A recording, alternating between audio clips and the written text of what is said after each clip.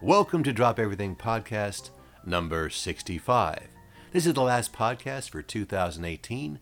My wife Karen and I and the entire staff and crew of the Drop Everything Podcast would like to wish you happy holidays. We have a great guest for this episode, the wonderful, the talented, the very charming Bree Crabtree. As always, this podcast is brought to you by the IJA, International Jugglers Association. Find out about this great group of jugglers, all their activities, all their products at juggle.org. All right, sit back, drop everything, and get ready for Bree Crabtree. Welcome to the last Drop Everything podcast of the year. This is number 65, and I have a great guest to end us off. How about a big hand, everybody who's out there listening, for Bree Crabtree. Hello, Bree. Hi, Dan. I feel very fortunate to catch you on one of your rare days off. Can you explain what you're doing this month and how come you're working so darn much?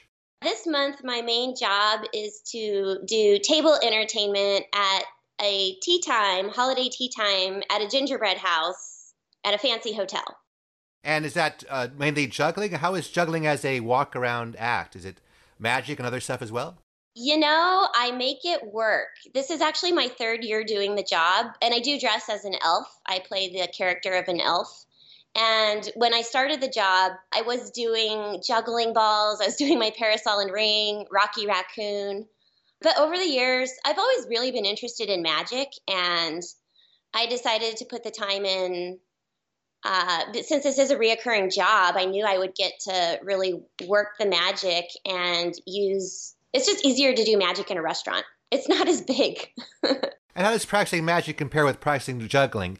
Do you enjoy them both equally, or is one more enjoyable and one more practical? I do not enjoy practicing magic. For me, juggling is big and physical and more of using your entire body. And magic is very small. And even though they're both repetitive tasks, it's a lot harder for me to practice the magic. It's not as satisfying right away. Like, you don't really see any results right away. But with juggling, I find you do. And I actually got interested in both when I was around 15 years old. But it was really juggling that I really connected with because of the somatic movement with it. And what was your first experience with juggling? Did you see it on television or you see it in person? What was that first experience like? I don't really remember seeing any jugglers. There's just something in my brain, and I was just wired like, okay, it's time to learn magic and juggling. And I got the Klutz book, and I learned it from the Klutz book. So you had those square bean bags? Those were your first juggling balls? Yeah, I had those forever. I loved those bean bags. Yeah. You're saying there was something in your brain. Was there anybody else in your family involved in entertainment, or this was something that just came to you spontaneously? I've always been interested in magic. So I think juggling is just sort of a related activity in that sense. And, you know, in the sense of everything in the world, juggling's super related, I think. My mom's very quirky. She definitely encouraged me to go with the juggling. And I also got connected with a juggling teacher when I was about 15. And I took lessons once a week. Who was your teacher? And what kind of lessons did you take? And how were they structured? His name was Roy Melanson, and he was a Canadian guy who had relocated to California and gotten married and settled down. And I got connected to him through a clown troupe that I had joined also in high school. We would go to hospitals and entertain kids. And I would go once a week. He had converted part of his garage or maybe his spare room into his house into the juggling room. And, you know, it was covered with like posters and memorabilia and all kinds of props. And that's where I really learned like how diverse juggling can be. He gave me IJA magazines and tapes, and he was an IJA member.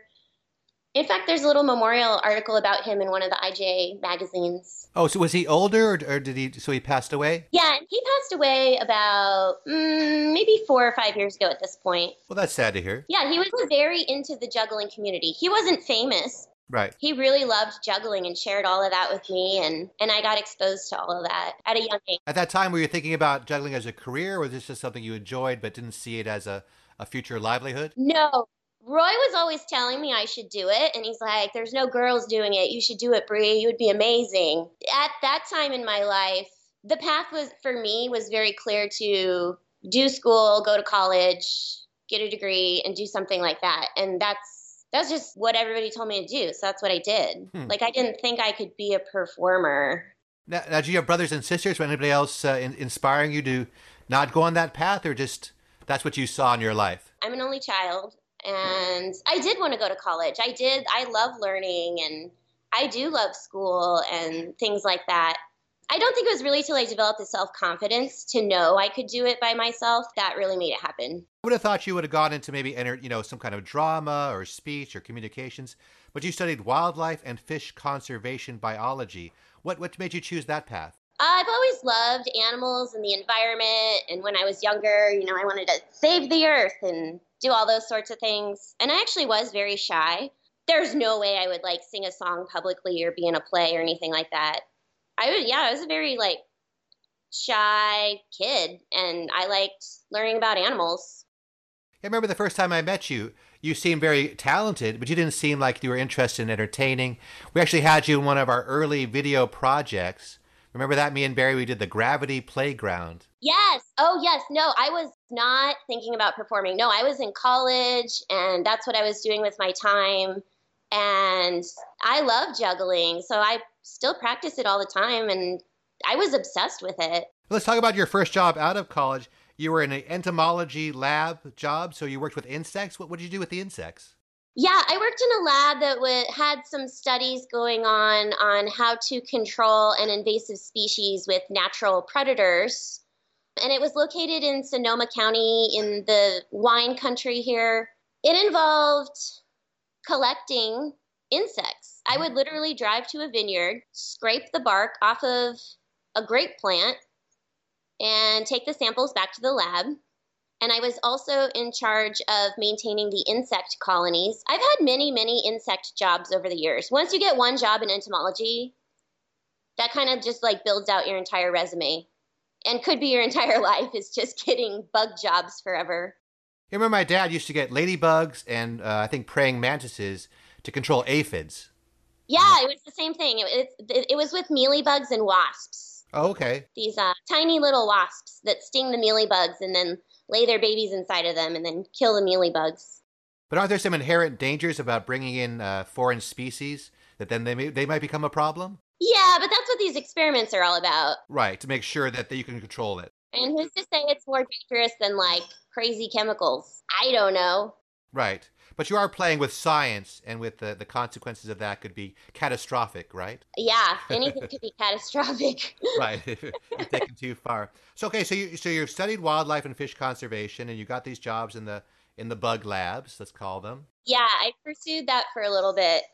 Okay, did you start getting a casual job here or there, or was there sort of a switch all of a sudden where you thought, okay, I'm going to make this my career and put this other stuff behind me? What was the transition like? It was a very slow progression. I did, when people found out I juggle, I would be asked to do kids' birthday parties or maybe a strolling gig here or there. And I would say yes, because deep down in the back of my mind, yeah, I always did want to try.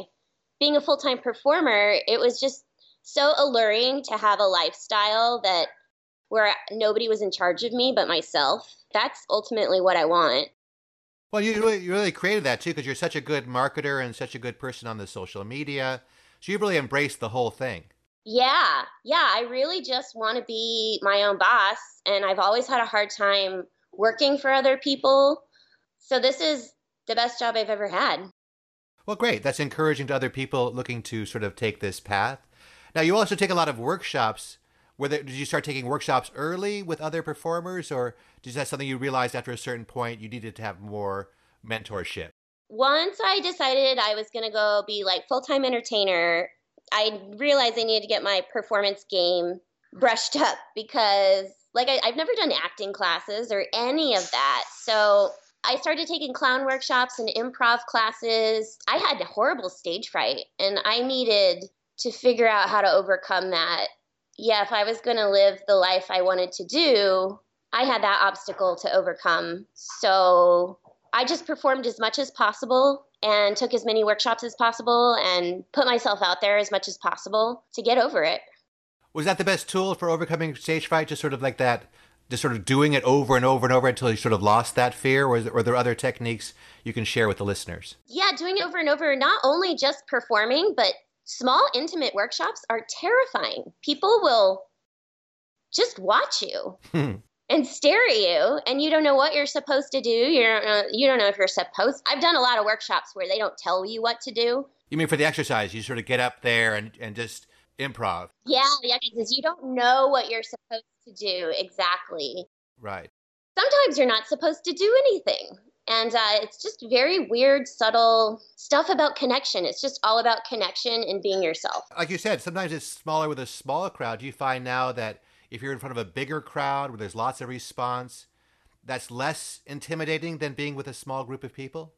I do prefer the small, intimate groups. I do prefer close-up strolling entertainment to large shows. But once I started figuring out the cadence, I guess, of a show, it's okay. I like doing my big show too. What's the biggest audience you've had so far? I don't know. I'm still pretty small time. The biggest audience I ever had was at Hardly Strictly Bluegrass, and I was part of a larger stage show, and that was probably 2,000 people. However, it was not a focused audience. It was at a music festival, so I didn't really get to like harness the power of crowd energy. Right, but in not that kind of intimidating way where it's all about you. So you shared the focus a bit more?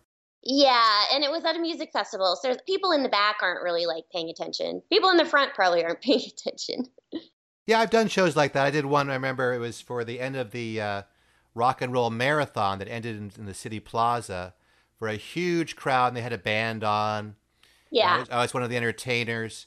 And I remember I was juggling, and I thought, I'm killing it. I was juggling to the music. And I looked up and to thousands of people, and not a single person was watching. Yeah. I'm like, oh, okay. I'm killing it in my own mind, but that's about it. So sometimes we have those experiences where what we do is not always appreciated as much as we enjoy and appreciate it ourselves. Yeah. So how did you make the transition? So you got these small jobs. Was there any particular breakthrough that sort of turned you into a more of a long-term gig, or something where you actually traveled and thought, yeah, now I can do it? I was actually pretty methodical about the whole thing. I started tracking my income with what I made with juggling versus, at the time I worked for Flow Toys. I worked in the office. Mm-hmm. So after the entomology job, I found a job that was very flexible and would allow me to leave work. If I had a gig, I could make up the work at a different time. And so I kind of like juggled those two jobs for a while. And can you explain to the audience what Flow Toys is and what kind of products they make? Let's give them a little shout out. Flow Toys is a LED prop company. They make tools for juggling, spinning, glow clubs, glow stabs, and they also really foster a really nice community in the Bay Area. They have a spin jam every Wednesday. They have this beautiful studio that they let people use, and they support all kinds of artists in lots of different ways, whether it's like creative projects or space for them to train. And it also helped me to become a full-time performer, to be diverse in my skills. Not only did I learn juggling and magic when I was a teenager, I also learned balloon animals and face painting, and I've been doing that for a long time.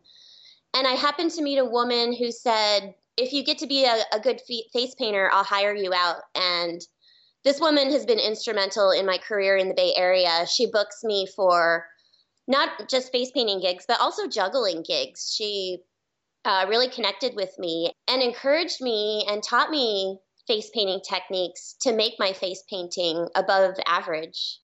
Yeah, I think your face painting is excellent. I think it's a great skill. Yeah, thank you. Yeah, I don't know what it was when I was a kid. I would see face painters at the farmer's market, and I'm like, I want to do that one day. I want to paint beautiful things on people's faces. So that's what I did. That's what I do now. Well, I think it's important. I think people who want to try to create a career, they have to realize that certainly being a juggler 100% might be their passion, but it's a rare individual nowadays who can make that their only direction. And if you can kind of have the related directions. Yeah, and I started to phase out the balloon and face paint gigs because every year I just make a stronger intention of what I'm going to be performing, what I'm going to be making my money from, and it's planned. Well, good. And so your direction is to sort of more and more towards a totally juggling-oriented show. Yeah, I would be like to do my show full-time, or earning most of the percentage of my money from that. So now I've been exploring what markets I'm targeting next to do that. What markets are you targeting next? Are you looking towards cruise ships or corporate events? What's the ultimate dream? Yeah, I would love to work on cruise ships. That seems to be more of a mystery to me. I'm working with somebody on branding right now, and I'm getting my internet image even more powerful. It's going good by myself, but I can't do everything by myself. So I hired somebody to help me with that front before I approach agents for these cruise ships. I'm sort of like getting the press kit together. And county fairs, I'm going to go to the Western Fair Association convention in Reno next year in January. And I got a booth, show them my thing, do the networking thing. Well, that sounds good. Why do you say cruise ships are a mystery? Are you not sure what they expect or how long the shows are? What about it is sort of not known to you? I want to present them the best possible thing I can. So I hired somebody to help me with graphics and things like that. But what about the show itself? I mean, the graphics and the presentation are one thing. Oh, I think the show is great. The show is really strong too. So yeah, and I'm working on a video. Mm-hmm. And do you think you have enough time? Because nowadays they're looking for as much as 90 minutes, like 245s or 60. I have so much material. Yeah, I have so much material. I have researched. I would like to work on Disney cruise ship, and I've researched what they're looking for. And I have enough for a family show. I have enough for an adult show. I have enough for like a separate welcome show. Yeah, I've worked Disney cruises, and that's what they wanted. They have a smaller room where they had a 30-minute kid show, and then later on they have an adult show, which is Disney adult. So they're not expecting anything, too risque. Yeah. And then they have like a 15, 17-minute spot in their big Disney theater, which holds about 2,000 or so. Yeah. So I think you'd be very suited for that because, like you say, you have a diverse entertainment background because you also do a lot of burlesque shows. What's that market like? I do run a lot of burlesque shows. It's fun. What does that mean, burlesque? Exactly. How would you describe burlesque? Well, the definition of burlesque is just a variety show. And here in the Bay Area, they really do hold true to that. There's singers, there's dancers, there's people taking off their clothes in a striptease fashion. And then there's me. I'm just doing all my regular juggling, quirky comedy stuff. I don't do anything that's out of my comfort realm. I'm really just doing all the same routines for a different audience. Right. So they're not expecting you to make it R-rated or sort of make it more, I don't want to say scandalous. I'm actually a pretty conservative person in terms of burlesque shows. And like I said before, I try to find anywhere I can perform as much as possible. And I discovered this outlet. And sometimes the skill level is pretty low there in terms of like tricks of what people are presenting. Like people aren't juggling and unicycling in a burlesque show very often. Right. They're more the dancers seem to be the predominant thing. They're dancing and doing their like character thing. And so when I met these people, they're like, great, come be in our show. You'll add the variety component. And they really do embrace that. So there's everything there. Have you ever been in a show that was maybe too much for you? I remember I did the Tourette's Without Regrets show in the Bay Area. Yes. And that one got a bit, I don't think I'm prudish at all, but that one got a bit over the top with sort of the sexual nature of it, I thought. Yeah, so there's a lot of shock value in shows in the Bay Area. And I think people just want to be the most extreme sometimes. And they think that's their form of entertainment. And personally with that show, I've performed in that show too. The crowd energy is so intense. It's really hard to absorb all of that. They have a stage that's a catwalk and you're literally surrounded on 3 sides by people who could like reach out and touch you. And to me, that energy is really, really intense. That's one of the harder shows I've done just in terms of feeling that energy. I liked it. I just didn't feel I fit in very well. I think I went over fine in the show itself, but the whole backstage energy and the whole sort of approach to it was a bit chaotic. Yeah. And it kind of put me off my game a little bit, to be honest. Yeah. Yeah, things can be chaotic and like kind of glamorous, but weird. Yeah. Yeah. I never feel like I fit in anywhere. So. Well, maybe that's why you became an entertainer. I think we all have that sort of oddball approach that sort of we want acceptance. We want people to see us and notice us, but at the same time, we're insecure and we have to fight that. Yeah, I like interacting in this way, and also like I mentioned before, it allows me to lead my own scheduled life the way I want to. Yeah, there's certainly a sense of freedom that's very attractive, but there's also a sense of uncertainty. Do you handle that okay with the fact that maybe some months are busy and other months aren't busy, and that every month's a new adventure? Is that okay with you? I've never had a scary month, so I think I've been pretty fortunate in the work that's come my way with recommendations, and I did track my income for that year or so, and I saw how it would be, and I was prepared for slumps, I guess, but it's not. I've never had a scary month. I think there's something to be said for being a female performer. I'm sure there's advantages and disadvantages, but I think in the market of family entertainment, especially maybe in today's culture, being a female in sort of a situation where people feel safer, maybe with female entertainers now, than the scary male clown types. I don't know. I've gotten jobs because I'm a woman, and I've not gotten jobs because I'm a woman. So I don't really know what it is. I don't know if people feel safer with me. Sometimes I feel like I'm not taken seriously as well. Like I sound really young and I look really young. But you've been at this for quite a while. You have like 10 years of experience now as a performer.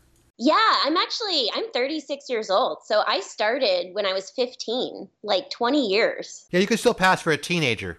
Yeah, and that happens all the time. Oh, So that's it's funny. great. I'm going to take advantage of how I look now. Sure. Yeah.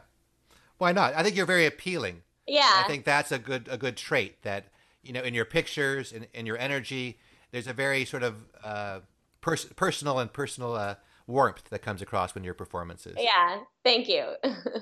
Now, also, you live in a very interesting environment now. You live in sort of what I would call, I don't know if you'd call it a juggling enclave, but maybe people have heard of it. You live in the Vulcan. Can you explain what the Vulcan is and some of the jugglers who have come through and lived in your area? I live in a converted warehouse that's been turned into loft spaces. And it used to be called Vulcan Steel. It used to be a steel foundry. That's why it's called the Vulcan. And I moved to the Bay about 12 years ago and heard about this juggling warehouse. And I had to get myself there. So I got myself there. And as soon as I walked in, the ceilings were like 3 stories tall. These people hosted a juggling club inside of their house. And they said they needed a housemate in 2 weeks. And I didn't have anywhere to live. I had just relocated to the Bay Area. I had traveled in Europe for a year to try to see every juggling festival I could. I came back from that trip and found this Vulcan warehouse right away. And I knew I had to move in. And that's what I did. What festivals did you go to in Europe? What EJC and what was it, sort of a tour? I went to the EJC in Greece. Yeah, I set up a tour. I went to the Berlin Juggling Convention. I went to some conventions in France. I did a tour of Eastern Europe. I went to that Prague Juggling Convention. I don't even think a lot of these festivals exist anymore. But I think this was 2006 or 2007. And I lived in Edinburgh for a year and used that as a home base to like travel from. I went to the Edinburgh Fringe Festival, and I wasn't performing at this time. I was just obsessed with juggling, and I was really into passing patterns. So that's what I was doing, was meeting different jugglers, and I would collect passing patterns. Were there any performers that stood out that you saw them, you took a piece here, a piece there? Anybody who thought, wow, that person has it all together, or I really like the way they do X, Y, or Z? Who stood out on this little trip and adventure? I met Senmaru, who is a Japanese street performer, and I saw him at the Edinburgh Fringe Festival, and he just blew my mind with his showmanship and how friendly he was. During his show, I didn't talk to him personally. I did get his DVD after the show. I got his promotional DVD, which I still watch. And he does all these traditional Japanese manipulation juggling tricks. He's amazing. And how do you spell his name, and how would we find him? You're saying it's San Maru? Senmaru, Senmaru. Oh, okay. And he does the parasol and ring.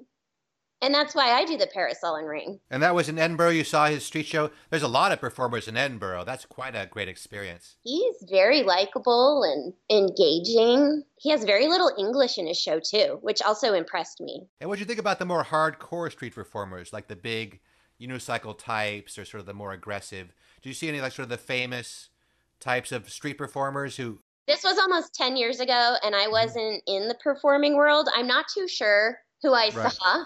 Right. I do remember seeing like a big balloon act and a guy from Australia who got in the balloon to the song like, "Who let the dogs out?" And he like popped out of the balloon and his hair's in pigtails like doggy ears. And he's like got his tongue out like he's a dog. So if that guy's around, let me know who that guy is. I remember him. That's quite an adventure, though. I remember a clown working this street corner, and he was so good at doing the type of entertainment where you're just following people and emulating people and playing with them in very short 10 to 20-second interactions. And that's it. And I really enjoyed him. Yeah, they call that a follow act. I think there was a fellow Pepe. I'd like to try that. That's on my back burner of things to do.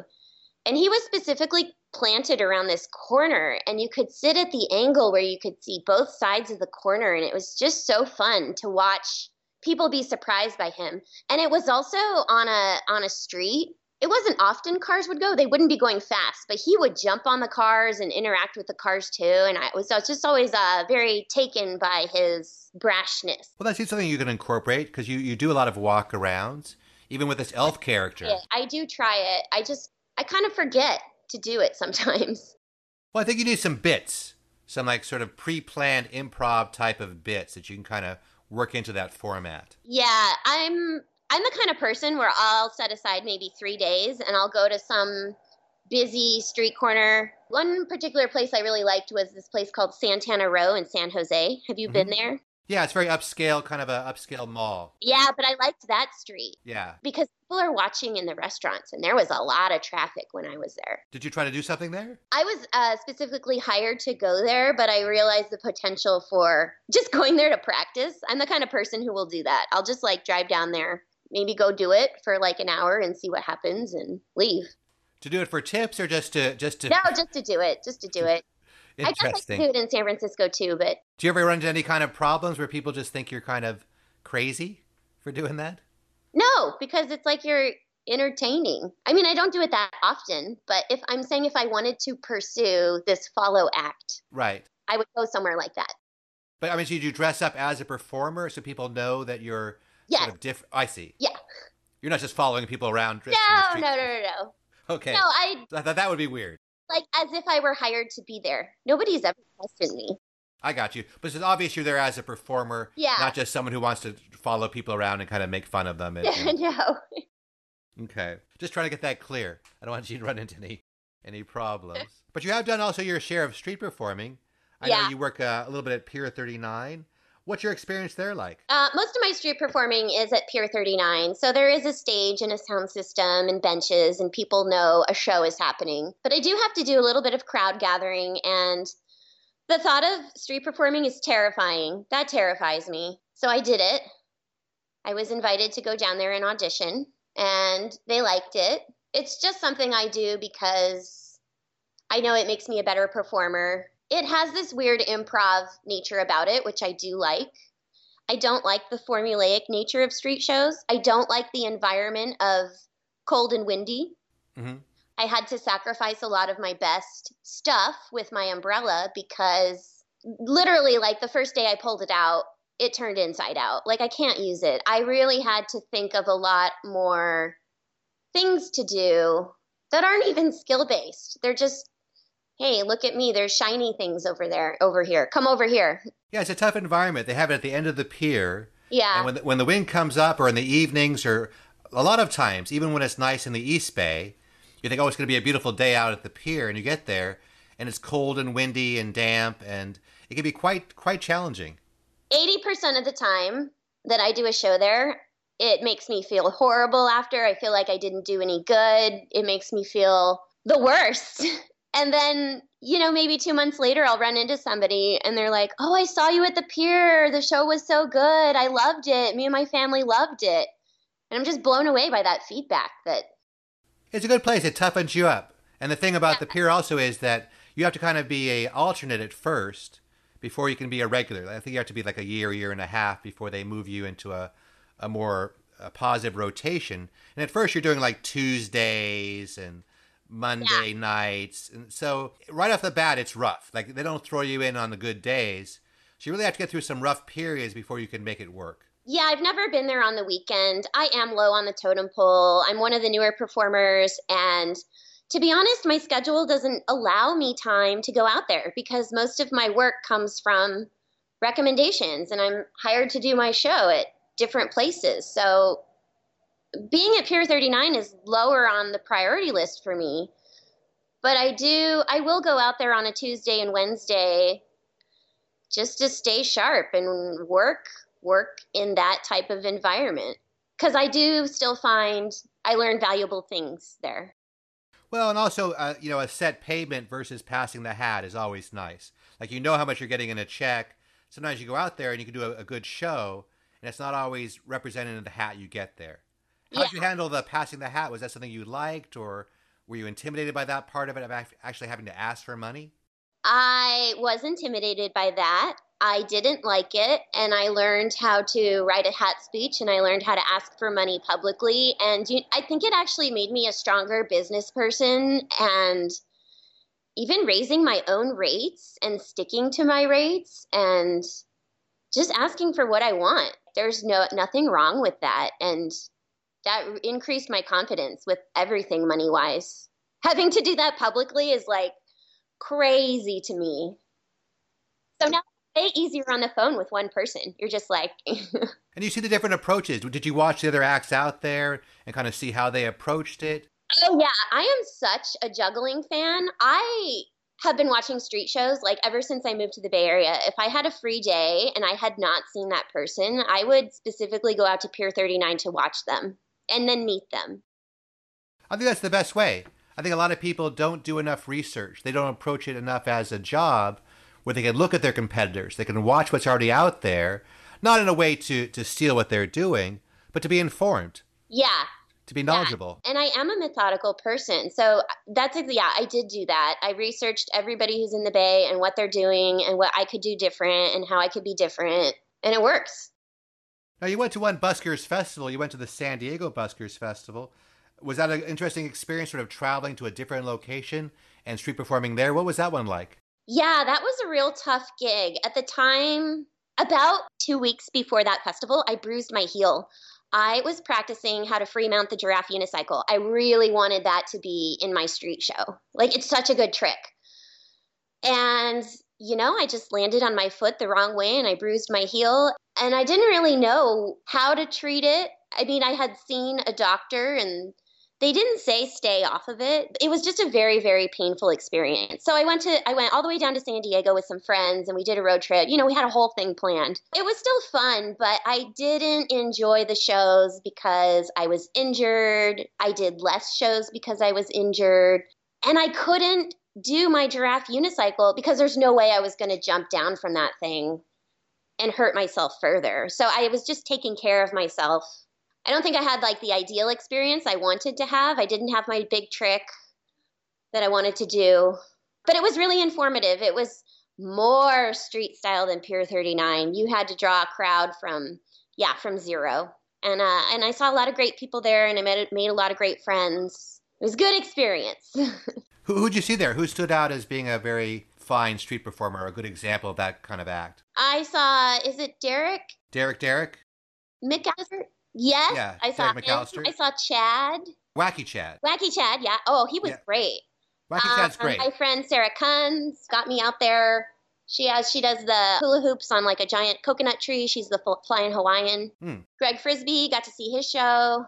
Right. Who else was out there? Well, that's some good ones. I mean, Greg Frisbee's good, and Wacky Chad I find to be has a lot of the tools to be a great performer. He's got a good look, good energy, great skills, and he's got the big tricks. Yeah, he did the backflips on a pogo stick, and I was like, whoa, I'm not working hard enough. He really made me feel like I needed to work on my show a lot. Well, it's sometimes there are shows or tricks on the street that have that impact, and you think, well, you have to have that. But then you'll see another show like Greg Frisbee where it's more of charm and kind of more of a personality, or even clown shows, where they're not even doing much skill at all, like Fraser Hooper or something, where there's not, a skill element of like unicycling or juggling, but the rapport they have with the crowds is so great that they're able to make it work. It's really a diverse set of skills you need to be on the street. Yeah.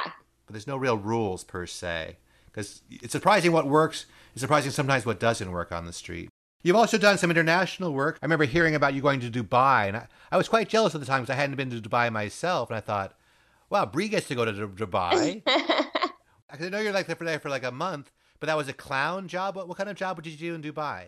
Yeah, so I got connected to this job pretty early on in my performance career, and it was a job where they wanted, I would say there was about 15 of us. They wanted 15 American, in quote, like Ringling style clowns. They wanted the traditional American clown look.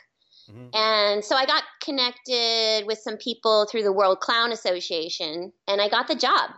And I think I got the job because I was available and I had nice makeup and I had some skills and some performance tapes. So we were there for about a month, and we did 3 shows a day, about 6 days a week in shopping malls. Yeah, most of the work there is in malls because it's very hot in Dubai. Yeah, nobody wants to be outside. Were you in indoor malls? Because unfortunately, when I did Dubai, I was actually at an outdoor. Woo! Yeah, we were indoors. So I was there in January, and for the Dubai Shopping Festival. What a cultural experience, the shopping festival. And yeah, we were indoors in indoor malls, so being outside there sounds horrible. It was pretty horrible. Yeah. And there were times when they wanted you to perform in a certain area that made no sense at all. Oh, gosh, yeah. Like, there's shade here, but you want me to perform 20 feet away in the blazing sun. Luckily for me, I had brought my own little portable sound system. Yes. Because they're like, that's where this sound system is. Like, when I have my own system, like, oh, okay, then you can move over into the shade. Oh, good. And that's been a lifesaver for me to bring my own little portable sound system. I've been discovering that more and more. Just bring my own stuff all the time and less things go wrong. Yeah, even if you have it in the car, like you go and do like just some party or show. Yeah. Where they think they might have a sound system, and they go, oh, we wanted to save money and we decided not to get a sound system. You're like, well, then why'd you hire an entertainer? Yeah. They go, well. Yeah, recently this weekend, actually, they were like, oh, no, it's fine. We have a sound system. And like you said, yeah, I brought it anyway, and I had it in the car. And then they didn't know how to use their sound system, and they kept getting terrible feedback. So we just turned it off, and I brought mine out.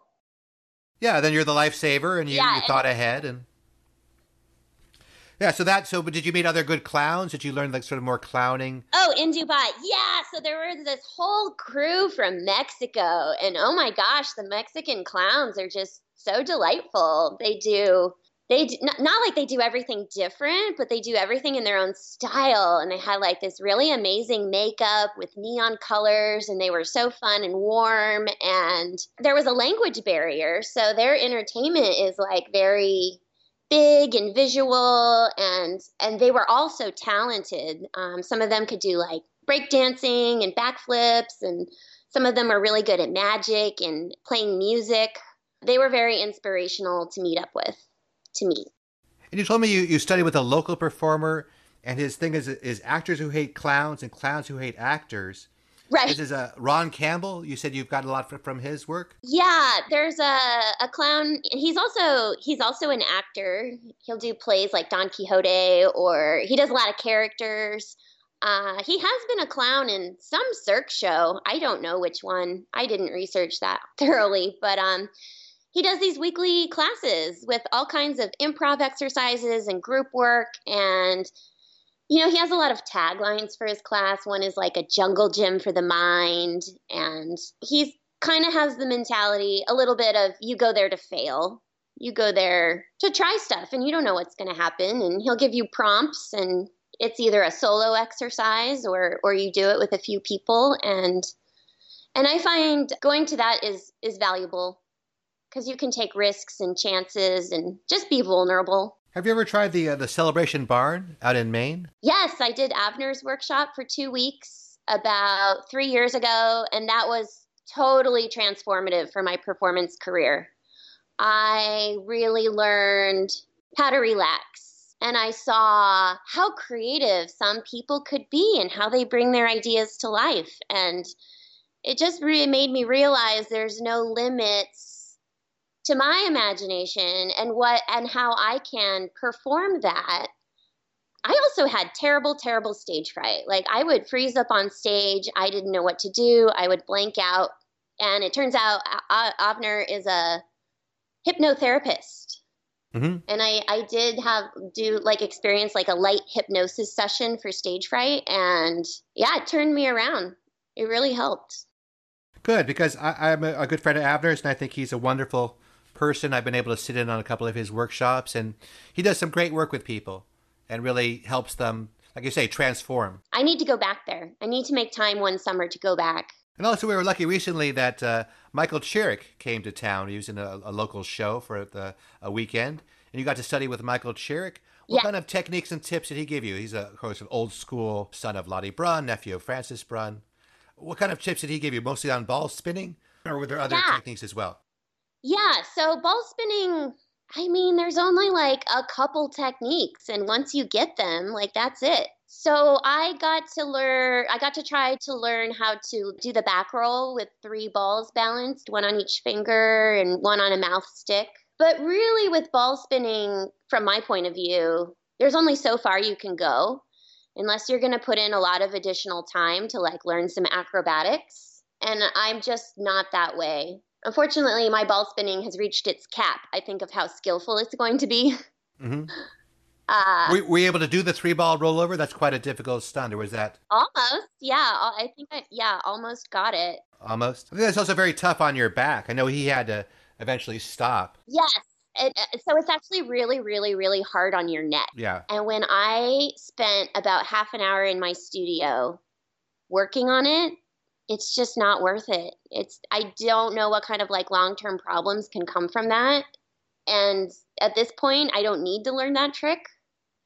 So my health is more important than learning that trick, basically. Well, you're in for it for the long run. I mean, I see you as a person who, now that they've found their path in life, this is going to be it. Ultimately, the long-term goal is to be a magician. Oh.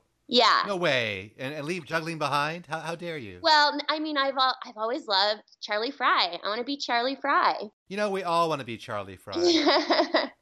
I've tried to get him on the podcast many times. He's one of my favorite performers. Oh, he's definitely one of my top 3 for sure. And do you have his DVDs, The Eccentric? Oh, I have all of them. Yes, I've been watching those ever since I was 15, and I watch him every couple of years, and he's just like hilarious to me.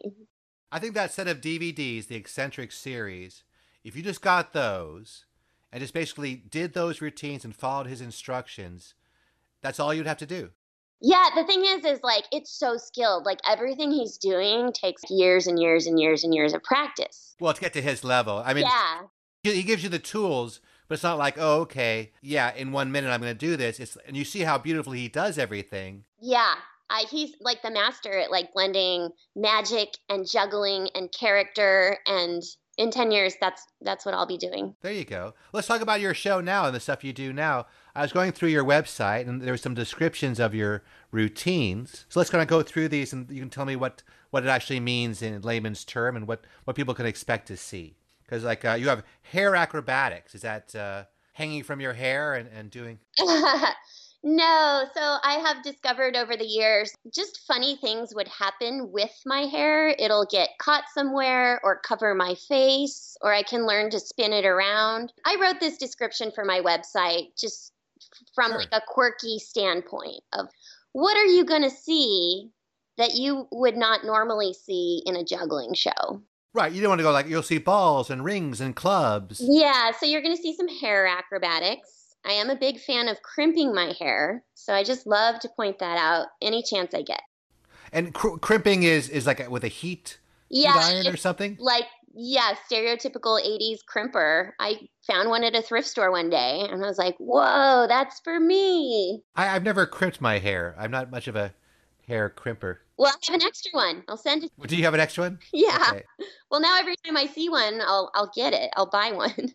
Okay, for gifts and stuff, so everybody will spread the love of crimping. I need to figure out how to make them battery powered so I can roller skate around and crimp people's hair. There you go. That would certainly be unique. And also with your roller skating, it would be good because it also says you have calves of steel. Yeah.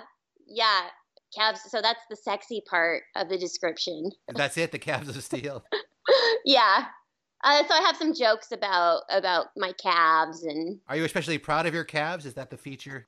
they're just, unicycling, and Right. yeah, I will get comments on like, oh my God, look at your calves. That's nice. Maybe I'll post a picture for you guys. People always say to me, oh my God, look at your ear hair. That's maybe not as... We all have our own unique qualities. Exactly. How about your gravity-defying toothbrush? That is a funny little juggling trick that I also learned while I was in Europe. You can balance a toothbrush on the end of your finger and spin it around like a propeller, and it just kind of stays there with science. No, I've done that a little bit myself. I never had it in my show, but it's a fun little trick where you put your finger underneath the bristles. Yes. And kind of use that kind of as a little bit of a kind of a balance point. And then if you spin it, if you do it the right way, it won't fly off. You can kind of spin it like a propeller. Yeah, and I've always loved that trick. Yeah, it's not like I have a whole routine about it. It's a one-off, and I still do it every chance I get. It might be kind of fun if you had a giant toothbrush. I do have a giant toothbrush. That's a great idea. Yeah, then you maybe could juggle with one hand and do the giant toothbrush with the other hand. Oh, for a combo trick? Yeah, it'd be kind of a fun thing to add to a combo trick and maybe had some comic potential. Yeah, that's a good idea. I'll try that juggling club on Thursday. Are you going tonight to the Spin Jam in Emeryville? The Flow Toys Jam? I go to that every once in a while. I like to just stay home at nighttime. Well, you're kind of surrounded by jugglers anyways, so it's easier. My job is so social, yeah, and especially this time of year, like, I don't want to go out of my house if I don't have to. I have a studio downstairs in my loft apartment, so they all come to me on Thursdays. Right, so you don't have to travel, the jugglers come to you. Yeah, I used to go to every juggling club in the Bay, like, every week religiously. Like, I'd go to Berkeley and Castro Valley and San Francisco. Right. Not so much anymore. Well, I think you did it right. I mean, you surround yourself with jugglers, and then eventually you start seeing their shows. And then when you sort of get together and juggle, it's a different format, and you probably don't learn as much. It's social, but as far as the learning and growing, it's probably like, well, if they'll come to me on Thursdays. That's enough. Yeah. Yeah, it's a social experience. It's also sort of like forced practice time. Well, that's like the festivals, too. I mean, very rarely do you practice as much as you do at a festival. You're just encouraged, you're inspired, and wow, I juggled 8 hours today. Yeah, that juggling club is so good at my house. Like, I just go down, and then I'm like definitely doing stuff for 3 hours every week. What is your practice schedule like, and what kind of tricks are you working on? What are the props you like to use? My practice schedule is pretty erratic. It does center around my gig schedule, and most of the tricks in the show are pretty solid. Like, I don't need to practice them. But I do have like dream tricks that I want to be in the show. But I'm pretty bad about scheduling solid practice time for that. What are the dream tricks? What trick? Could you use a couple examples? Yeah, I can almost do it. I could probably do it like 7 out of 10 times. But I want to balance the umbrella on my nose and then throw my hat up to the umbrella as like a capper for the end of my umbrella set. Oh, I'm working on a lot of teacup tricks. So I'm juggling sugar cubes, and I can throw them into the teacup balanced on my head. I've been practicing putting the teaspoon on my foot and tossing that, kicking it up into the teacup, also still on my head. I do have an adult cabaret act with teacups that I'm trying to convert into an all ages act. Right, because the teacups are kind of a bra at this point. Yeah, I made a vest bra where the teacups are right in front of the boobs, and it's still totally a PG-13 act. Sure. It's all just innuendo and visual innuendo. Right, plus your personality and character is so... You can see it online, and I juggle the sugar cubes, and they land in the teacups, and they go ding, ding, and then I can like shake them around kind of like a burlesque person would. But I'm totally clothed, and it's just a fun, wacky act. That reminds me of another show you did recently, which I have never done. I've heard great things about it, which is Scott Neary's Booby Trap. Yes. I Now, love what's that experience like? That's a very short set, right? With lots of performers? Yeah, you only get 4 minutes. Sorry, someone's calling me. It's all right. Maybe it's a gig. No? I put it on silent. Okay, well, we're Well, almost if done. it's a But gig, they'll leave me. If they really want me, they'll leave a message. well, if they do, get right back to them because when the gigs come up. Booby Trap is super fun. Yeah, it's mostly about the hang and meeting the other Right. performers. And I've seen so much great stuff there and so much weird stuff that's like great quality too. Yeah, so whenever I go down to LA, I like to schedule to be in Booby Trap. And Scott Neary used to be a Bay Area performer, and that's how I met him. And I've always been a big fan of his comedy, his awkward comedy. Yeah, he's a great performer. I'd like to reconnect with him. I've had my experiences with him that I think I put him off a bit. I was a bit too critical, I think, in my past days of other performers sometimes. Yeah. Well, he's doing like a very niche sort of comedy, and it's like part of his personality. And I totally connect with that. I feel a lot of that too. I'm sure we've all had awkward experiences with Scott Neary. Well, I think mine was more awkward than most, but we'll leave it at that. Now, another great hangout is something you've done that maybe I've done a few times and maybe we'll do again in the future, is a venue called Moisture Festival in Seattle. Yeah, I'd love to go back. I applied to go for 2019. We'll see. Is that in March? I forget exactly when that runs. The festival runs an entire month, yes, and I believe it's mid-March to mid-April. Right. And for me, I created a new show. It's inspired by Dr. Seuss, and I am marketing it to libraries because March is actually National Reading Month, and they celebrate Dr. Seuss's birthday, like the entire... Perfect. Yeah, the entire... So when I found that out, I was like, oh, well, that's pretty natural direction to go. Right. And the Silly Seuss show has a combination of juggling, magic, variety entertainment, and I take excerpts from the Dr. Seuss books and sort of like bring the tricks to life, and I recite some of the poems and silly things happen. Well, the library circuit sounds like a natural fit for you. Yeah.